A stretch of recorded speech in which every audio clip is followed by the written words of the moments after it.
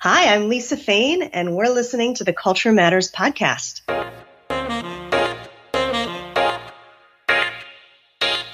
Build your cultural competence. Listen to interesting stories. Learn about the cultural fails and how to avoid them. Get the global perspective here at Culture Matters on International Business. Your host, Chris Smith, has a plan for people who are looking for a solution. He makes you understand cultural diversity better by interviewing real people with real experiences. Every episode, he interviews a prominent guest who will tell you his or her story and share international experiences, making you more cultural competent. And now, here's your host, Chris Smith.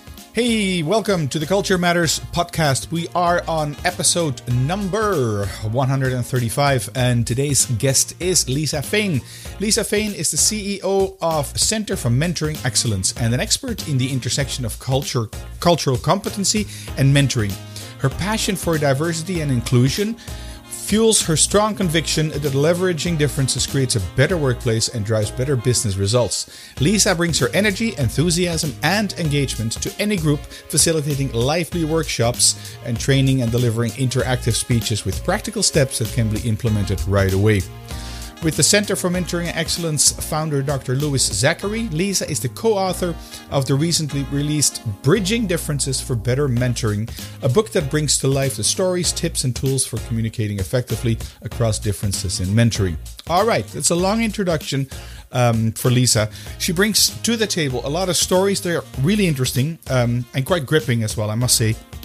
And we don't so much talk about international cultural differences, but we talk a lot about inclusion. And of course, if you talk about inclusion, it doesn't make much of a difference whether you're looking at a monoculture or at a multicultural. Okay, well, let's get right to the interview. It's time for this week's guest at Culture Matters. Hi, Lisa. Good morning, or good afternoon, or good evening. I never know where my guests are, although that's a bit of a lie because I know more or less where you are. But I mean, I don't know you a lot, at least. So neither does the audience. So why don't you take the time to sort of introduce yourself a bit, who you are, what you do, where you are in terms of like geography, and what would you consider your so-called cultural frame of reference? And a lot of questions, I know. So take your time to answer this.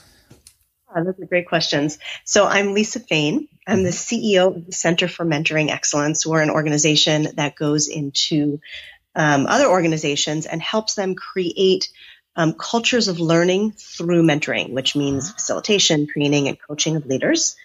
I live in Seattle, Washington, where it's the morning.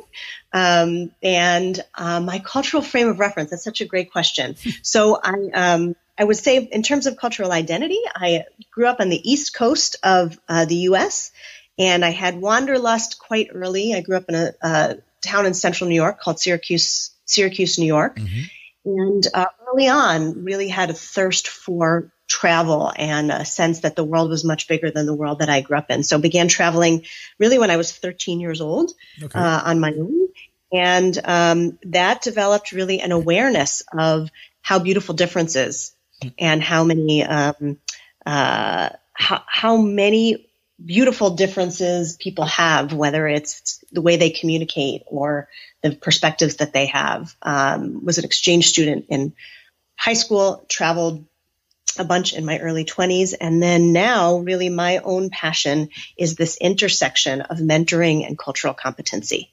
Okay, well, that's pretty specific. Can I ask you where you went as an exchange student? I did. I went. It's a funny story. At the time, I was obsessed with Japan, and it was a bit of an obsession in the U.S. in the 80s, but I was no exception. And I wanted to go to Japan, and I had I could only go on a 6-month trip for a 6-month exchange program for a variety of reasons. Yeah. And we had just started the 6-month exchange program to Japan. Mm-hmm. I signed up for it. I was ready to go, and they canceled it. Oh. Because it said to me that it's not long enough to learn the culture and the language, and that was probably right. So instead I said, where's the farthest I can go? And I looked at a globe, because in those days there was no Google Maps. Mm-hmm. And I spun the globe, and across the world was Australia. Okay. I went to a small mining town in Australia called Ballarat, Australia, which is not so small anymore, but it's about 45 minutes away from Melbourne, Australia. Mm-hmm. And though the language was the same, the culture really was quite different. So it was an amazing experience. And talking about those cultural differences then between, we say, two native English-speaking countries, two Anglo-Saxon, well, at least my designation would be Anglo-Saxon for both countries. What did you see being, I guess, a teenager and then stepping out of the plane and in Aussie country? Yeah. So, I wouldn't have been able to articulate it this way then, Chris, but there was a real difference in the collectivism and the individualism of both countries. So, I was raised to individual achievement was really the goal, right? Get an A, as we say here. Do your best to get achieve, right? And that was really looked upon really favorably. In Australia at the time, and maybe it wasn't even true of the whole country, but it certainly was true of Ballarat, Australia. Yeah. There was really a sense of collectivism, which is you don't achieve unless the group achieves. So everybody rises together, and in individuals sticking out, we have a game here in the U.S. called Whack-A-Mole. I don't know if you know what Whack-A-Mole is, but Whack-A-Mole. Well, enlighten the audience as well, and myself. Yeah, it's an arcade game where if one of them it's supposed to be to literally hit a mole, which is a little beast that sticks its head out of the ground. And if a mole rises, you're supposed to whack it, to hit it with this little club. And so, the idea is that everything rises together. No mole is supposed to rise up. And that's sort of the individualistic culture's view of a collectivistic culture, right? That nobody rises too high. And I can remember thinking, wow, it's really interesting in terms of our achievement. We would take time to make sure that everybody was, learning together and got the material instead of kind of go on your own and figure it out. It was a really important lesson. It was a really important perspective in something that I had taken for granted was just a part of the culture in which I grew up and, certainly mainstream American culture at the time. So that was the biggest difference that I saw. Also a number of religious differences. Separation of church and state here in the U.S., where our public schools are not religious schools. Mm-hmm. And that was not true in Ballarat at the time. Our public school was an Anglican school. Mm-hmm. So we went to church. I grew up Jewish, still Jewish. And I had to go to chapel there. And that was an interesting learning as well about the prominence of religion in, many cultures in terms of its being intertwined with the state, if you will. Yeah. Okay. That makes interesting differences indeed. Well, could that have been because of the smaller size of that place that you went to, that people were sort of working together more than you were used to? Yeah, I think so. And as I understand it, it's changed quite a bit, in the last 30 some odd years. Yeah. But I do think that all of those things are factors. A small city, a small school, an Anglican country. Yeah. All of those things really had a factor in it. And so it's this intersectionality really of factors, I think, that played a big difference in the culture. How did this, you said that this had an impact on you. How does this affect what you currently do, or how you grew up further? I think it was really the first time in my life that I saw that there were things about my own worldview that I took for granted and that were not universal. Yep. Clearly, since then, there's been a lot of other things that I've realized that are limiting or limited in my own worldview. But it really opened my curiosity. Yeah. Difference. And I think, I can't say that at 16 years old, when I was an exchange student, I became culturally competent. I'm not even sure that that's a destination, right? It's still a journey, very much so, even now in my late 40s. But it certainly stoked the curiosity that I think is necessary to learn about cultures and to be non-judgmental about difference. That's not easy, is it? No, it's not. I'm still struggling with it. But I think it was the first reminder, or the first notice. Okay. All right. In the introduction, we heard that, sorry, you were not finished yet because there was a long pause. Then, and it's not a them versus an us. It's the imperative is to be curious. Yeah, that's a good. I mean, in any case, that's a good tip to start with, and which you can repeat it towards the end as well. Lisa, in the introduction, we heard that you have a passion for diversity and inclusion. Can you give us your definition, your view on what you consider being inclusion and diversity, or the inclusion of diversity? Yeah. So diversity is who, right? It answers the question who. It's about difference. It's about who's in the room, who's on the team, who's represented. And that can be differences in gender and race and culture and geography and thought and any kind of difference, right? Mm-hmm. It's a wonderful and a beautiful thing, but it doesn't make a difference, right? It doesn't have an impact unless you have inclusion. So inclusion is, what do you do with that difference to have it make a difference? So how are you exercising cultural competency? Because to me, cultural competency is the skill that brings you to inclusion. It's the skill that makes you help difference be so beautiful, right? Mm-hmm. And so cultural competency is how, and inclusion is really what? What is it you're trying to create? Okay. Isn't the focus on diversity actually making those differences seem bigger than they are? I don't know. I think we spent a lot of time making differences seem smaller than they are. And I would actually say that the focus on diversity is making differences be what they are. Mm-hmm. And this could also be a big cultural framework as well. But at least here in the U.S., we spent a lot of time saying differences don't make a difference, right? We do have a shared humanity, right? Yeah. There's no question. And we often have the maxim, connect over the things you have in common despite your differences. Mm-hmm. I think you can connect because of your differences. And part of what I didn't tell you about my background, Chris, is that I most of my professional career was spent practicing law here in the U.S. Okay. I was a side employment lawyer. And I mention that because, when you are advising companies on how to, avoid, prevent, or react to litigation, particularly in the employment context, you're telling them don't talk about difference.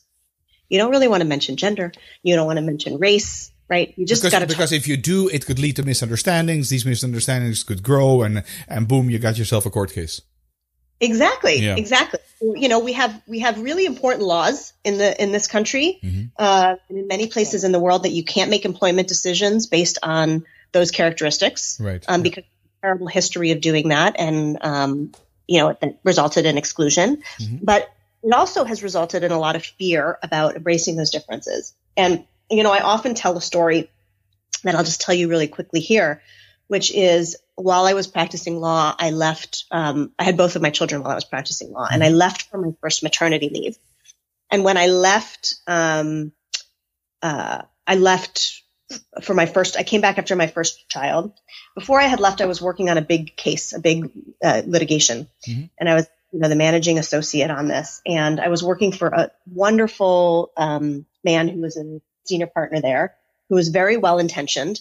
And he was excited to have me back because, I was gone for almost 4 months for maternity leave. And he called me into his office.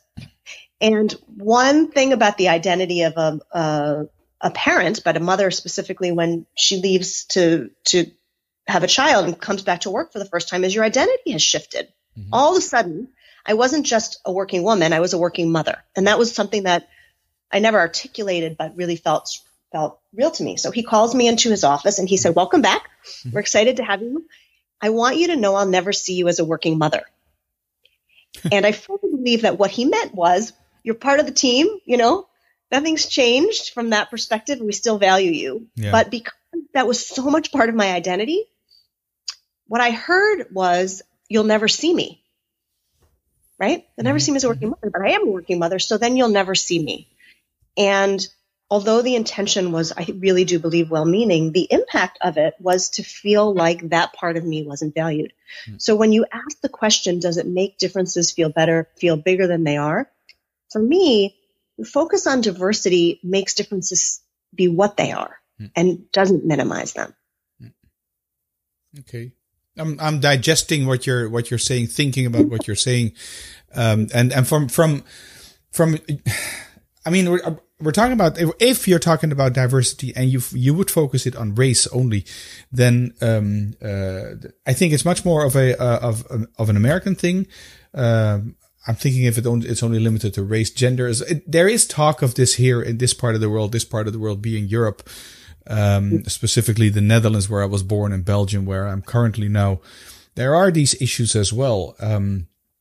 I wonder if the political correctness, is that a hindrance in the US when it comes to diversity and inclusion? Yeah, political correctness absolutely is a hindrance. Political correctness to me is about the speaker, right? It's about the speaker filtering him or herself in order to not offend, right? Exactly, yeah. And I do think that political correctness is a hindrance. When you think about cultural competency almost as an antidote to political correctness, right? Mm-hmm. If you understand difference and value difference, you don't have to filter yourself. Yeah, you understand. You have to sugarcoat or filter yourself, indeed, or watch your words, whichever way you want to put it. Yes, true. Yeah, exactly. But you know, the thing that is really important, at least here in the U.S., is we have a terrible history with race relations. Yeah, here in the U.S. That you're talking about the slavery period in the United States. Slavery. I'm talking about even beyond slavery, right? Yeah. Civil rights, Jim Crow, all of those things, exclusion. Exactly. Yeah. And so we can't operate talking about diversity without talking about race, because we've really created a system where people of color have been held down for a really long time. Yeah. And so in the U.S., that's a really important distinction. I will tell you that my worldwide knowledge of race relations isn't sophisticated enough to talk about that with great, knowledge and competency. But I would guess that's true in many other parts of the world, sure. As well, in a very different way. Yeah. I mean, I understand that it's for you also difficult in terms of weighing your words and filtering what you're saying even in this recording of this podcast. That it's not easy, but indeed it makes sense in terms of inclusion. You have to, typically in the US, but also outside of the US. I mean, you're not exclusively focusing or amongst other things, focusing on race and racial differences. We have issues like this, well, in the rest of the world, as well, but of course also in Europe. And it's the other thing that came to mind when I was reading your introduction. You talk about levering the differences, right? Levering the differences, gender differences, educational differences, again, racial differences, cultural, national cultural differences, etc. We know from research that say multicultural teams or put together teams tend to be more creative, tend to function better, tend to have less stress and all that good stuff. But they have to be managed well. You say that you are leveraging those differences. What do you do? Because that's easier said than done.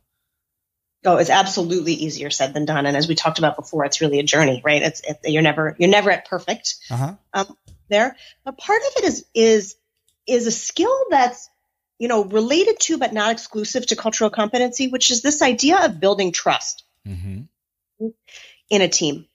I think you're referring to this there's amazing research that was started by DeStefano and Wisniewski, which says you do have to leverage those differences to have them make a difference and have those better results.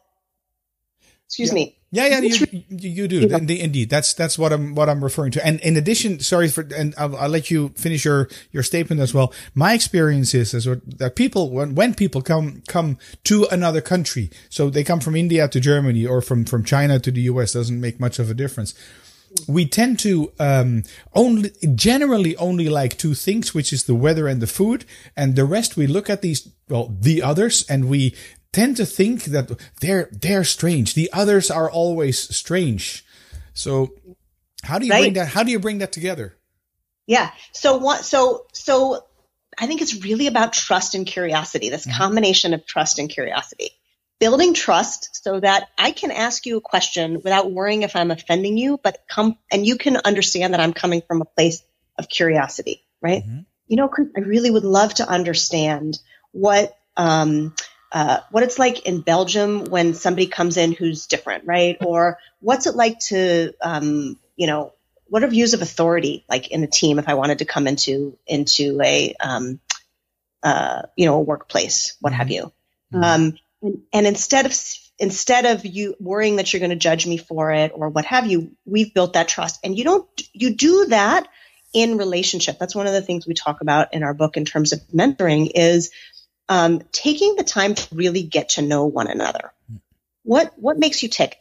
And frankly, those are really important elements of diversity too. It's not just about what's visible or gender, race, those kind of things. It's about what motivates you. And two people from the U.S., two people from the West Coast of the U.S., two white people from the West Coast of the U.S. We're gonna think differently too because there's differences among us.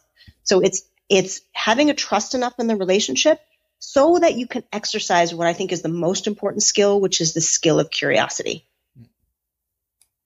Yeah. To me, go ahead. To me, curiosity and judgment are almost opposites, right? Yeah, two extremes of a dichotomy in a way. Exactly. Well said. Two extremes of a dichotomy where I can approach it with judgment. I can like you say, the food and the weather. I love that comment. I like the food and the weather, but I don't like the way the how of how people do things, right? That's judgment. Yeah. I don't like, right? It's bad. It's good. Generally. Gosh, I wonder, why do they do it that way? Yeah, I don't know. I mean, it's a common silly joke. I mean, that we tend to make, we as in the north of Western Europe, like when we go on holiday to France or Italy, it's like France is a wonderful country, except the French shouldn't be there. The same goes for the Italians. I mean, it's not meant in a racist way. It is just, it's these Italians, they just don't get it. And we get it. Of course we get it. But the Italians think the same thing about us as well. I mean, they think that we don't get it and they only get it. And that is so difficult to bridge, I think. So what do you do? Well, you start to build relationships with individuals instead of making a generalization, right? Really, a culture is a group of individuals. A culture does not exist in and of itself, right? It exists because of a group or a stereotype or an archetype that we make of individuals. So what you do about it is to be in relationship with individuals, because then you can get some answers, right? That can stoke your curiosity and get and have you be more well informed. We're always going to judge. I think humans are wired that way, right? I mean, it saves us from burning fires and wolves in the jungle, right? So we're gonna judge that. We're always going to judge, but the antidote to judgment is relationship. Okay, and how do you? I'm writing some questions down here. How do you build a relationship? And can you test people for their capacity, if they're open enough for that? Whether they have, if you want, the personality to be able to do that? That's such a great question. Can you test people for the capacity? I mean, I'm thinking, for instance, about a personality test called the MBTI, which has been around for 100 years. It's been validated in different countries. So you being American get another validation than I would be in the Netherlands, even if I would be in Belgium, etc. So it's a very well documented personality test. Is there anything that you can measure? Because no doubt there are people that say, well, I don't really care about you, Lisa. Let me do my work. Okay, you're part of the team. You do your thing and I do my thing. Yeah, there is certainly an assessment that can judge where you are in a cultural competency continuum, right? Mm-hmm. The one that I use a lot in my own work is called the IDI, or the Intercultural Development Inventory. I'm sure you've heard of it. Mm-hmm. It's also validated as well. But it's a continuum, unlike the MBTI, which I'm a big believer in. I, have taken it several times and use it often in my own coaching. It's not a diagnostic about a particular personality. I view cultural competency as a skill that you can develop. True. Agreed.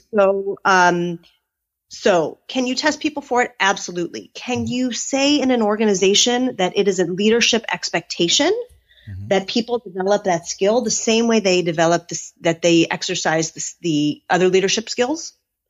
I think you can. But I do think it's a mistake to write off people who are not culturally competent as never able to be that way, because like any skill, I think it's one you can develop. Yeah, like swimming and like driving a car, it's you have to be willing to give this person a chance in order to develop and grow. Exactly. And as organizational leaders in an organization, you can say, we actually expect people to develop the skills of curiosity and develop the competency and develop good trust building skills and good influencing skills and all of those things, which are elements of the same, because we believe that that's what it takes to be a leader in this organization. And, it can be developed. Is there like, because you talk about trust, you talk about building relationships. Can you give us like step 1, step 2, step 3? Where do you begin? What's next and what's after that? Yeah. We use, my co-author, I have a book called Bridging Differences for Better Mentoring, which I wrote with, Lois Zachary, so happens to be my mother. So there's another story for you. We have a 3-part formula. We say lean forward, learn, and leverage. Lean forward, learn, and leverage. And leaning forward is really about taking ownership. It's about saying, you know what, it's actually my responsibility in the workplace, in a mentoring relationship, in a leadership relationship, in a team, what have you. It's my responsibility to bridge differences. And I know that sounds simple and maybe to you and I sort of self-evident, but I don't think it's self-evident to everybody. I think a lot of times people say it's the I'm using air quotes here that you can't see because we're on audio, but it's the outsider's difference. It's the younger person's, it's the outsider's obligation. Okay. It's younger person's obligation. In a mentoring relationship, it's the mentee's obligation. The truth is, it's, everybody's obligation. I remember some marital advice that I got early on before I got married was, somebody said, okay, how much of your responsibility is it to create a good marriage, and how much of it is your husband's responsibility? And my answer was, it's 50% mine and 50% his. And the person who asked me this said, nope, it's 100% yours and it's 100% his. And I think the same is true when you talk about leaning forward and you talk about leaning forward, in any working relationship, that it's 100% each person's responsibility to bridge differences. That's really the first step. The first step is ownership. Yep. The second step is learning, and that's about awareness, and it's about self-awareness, and then about awareness of other people. Too often people skip that first step of self-awareness, right? I want to learn about you, Chris, and I want to understand your differences. But here's the thing. You don't have differences and I don't have differences. The differences lie between us, not within us. Yep. Right? And so until I understand myself, I'm not going to be able to identify any differences. So second step is learn. And that's about learning self-awareness and then awareness of other people. And then the third piece is leveraging difference. And there's no prescription for that. There's just lots of examples. So, one might be, if you have, I'll use a mentoring relationship just as an example, just because it's always top of mind for me. Mm-hmm. If you have a mentee who, because either of her cultural framework or whatever is, has family obligations beyond work, extended family. We have an example in our book of a mentee who's, of Indian origin, she's Indian American, mm-hmm. and her, in-laws come in for a long period of time to visit her. In the U.S., a long period of time, in this case was 6 months. This is a real mentee that we had. That is a long time. But it in her cultural framework, that's how long people visit for, right? Yes, I know. Yeah. In my culture, we have what we call the 3-day fish rule, which is after 3 days, fish and companies start to stink. Exactly. Yeah, we have the same saying. It rhymes nicely in Dutch as well. And I understand what you're saying because I've been married to an Indian for 10 years and my in-laws would stay for 3 months. So I understand what that feels like even. Yeah. So her mentor, this woman, Aisha's mentor, was saying to her, look, if you want to succeed at the job, you gotta, be present all the time and do after hours things, and didn't really understand the pull for Aisha of her family being there for 6 months and what she felt in terms of her duty as a wife. Yeah. And until she really got curious about that and stopped judging it, mm-hmm. They weren't really able to move forward. But once she was like, wait a minute, this is actually real for her. It's not just do I go home or do I come to work? Simple choice. Mm-hmm. There's actually something that's deeper. Oh, what's that about? And tell me more about your culture and tell me more about what that means. That she was able to say, all right, how can we help you set developmental goals that are meaningful for you, that aren't about the choices that I made as the mentor, but that are meaningful for you as a mentee. So that's the third step, which is leverage. That's just one example. But there are others in terms of views of authority or motivations to work. Those are all differences that can be leveraged, but that are really substantial in how people show up and what motivates them in the workplace. Yeah. Yeah, indeed, very much indeed. So, so this is the example I can very much relate to personally as well. And how would you deal with people that have resistance towards this? Like, okay, don't bring your perfume to the workplace, something like that. Your family is your family. That's outside of the office. You come here to have a job. If you don't like it, find another job. I mean, I'm exaggerating, but how do you deal with resistance? Yeah, well, it depends, again, on who you're communicating to and how. Mm-hmm. I think there is a head, a heart, and a hands way to deal with resistance, mm-hmm. right? The head way, if you will, is data, right? The data about retention, the data about turnover, the data about what it means to have an unengaged workforce or disengaged team, right? So sometimes that's persuasive, right? Yeah. Sometimes that's not going to sway somebody. And then it's about the heart piece, right? It's about helping people understand, what their own motivators are and what it would be like to have those not honored, right? So that usually there's a coaching element of that piece. And then the third is the pathway, right? Which is the hands, which is shaping by providing tools, by providing training, by providing examples and modeling, so that people understand how. Because, too often we're talking about this stuff in the abstract without really recognizing that a lot of people, want to understand how to leverage differences, but they don't know how.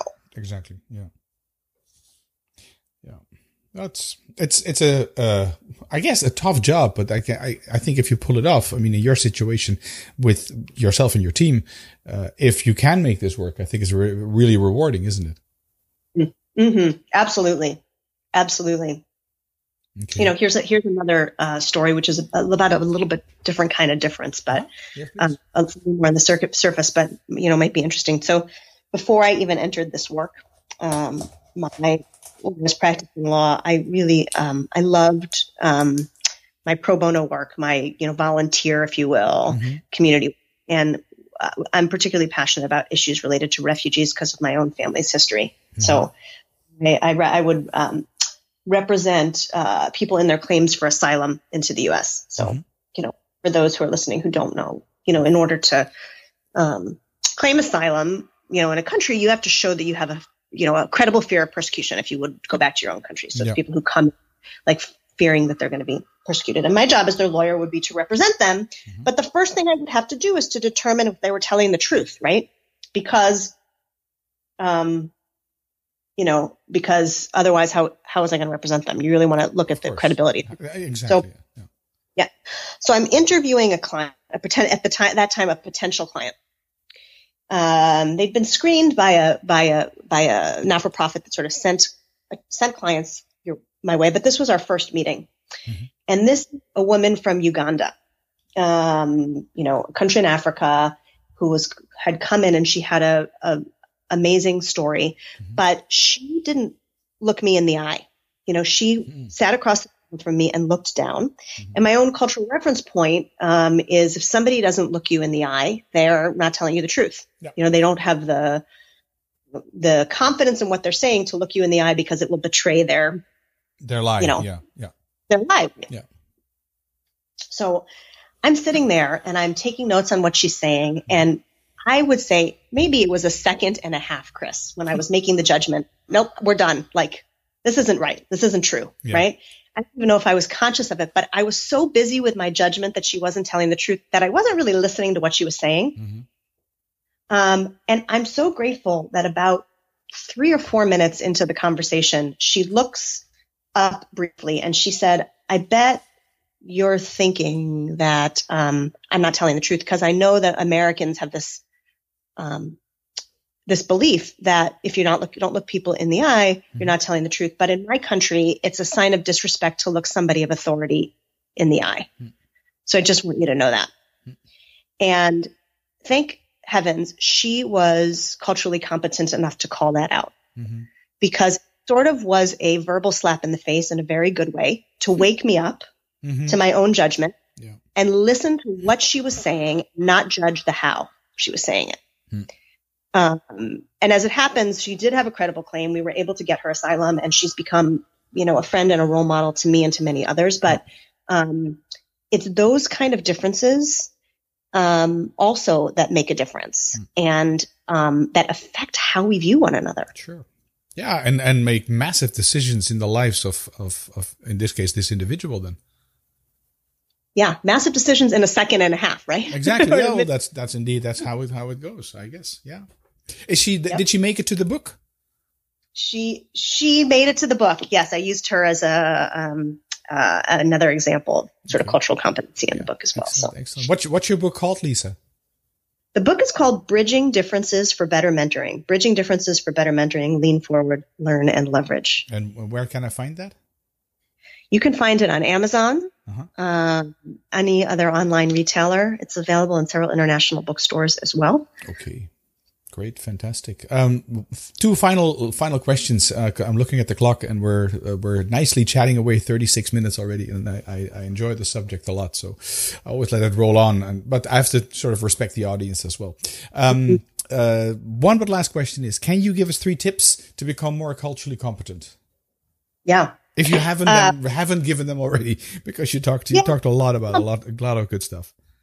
Thank you. I'll sum it up, but I'll use it not in terms of the book, but just in terms of sort of more everyday language, which is ownership, right? The first step is ownership. Take ownership of your responsibility to bridge the differences.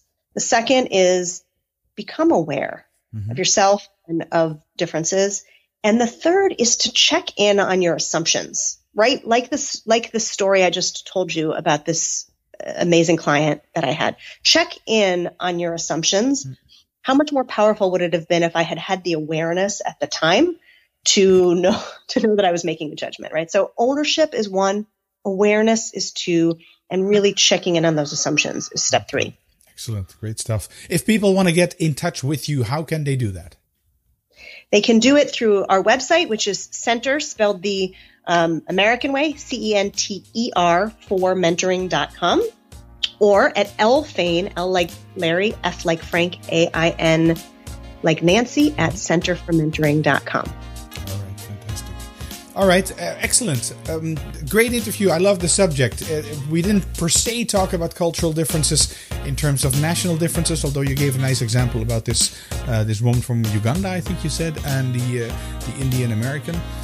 But nonetheless, this whole inclusion topic spans the globe as well. I mean, whether you're multicultural or whether you work in one single culture as well. So great topic. Thank you again for your time, and I'm glad we finally got in touch. It took a few hurdles to get this done, but we did manage, and I'm pretty sure we'll see each other in the future. Thank you so much, Chris. I enjoyed the conversation as well. All right. Bye. Bye. Thank you, Lisa, again for coming on the show. If you haven't subscribed to this podcast yet, please do so in iTunes. You can do that in Stitcher as well. And the music you hear in the background comes from Bensound. Check them out at bensound.com. My name is Chris Smith. This was the Culture Matters podcast, and I'll be back in 2 weeks' time. You take care. Bye. That's it for this episode. Culture Matters, making you understand cultural diversity better by interviewing real people with real experiences. Your host, Chris Smith, has a plan for people who are looking for a solution.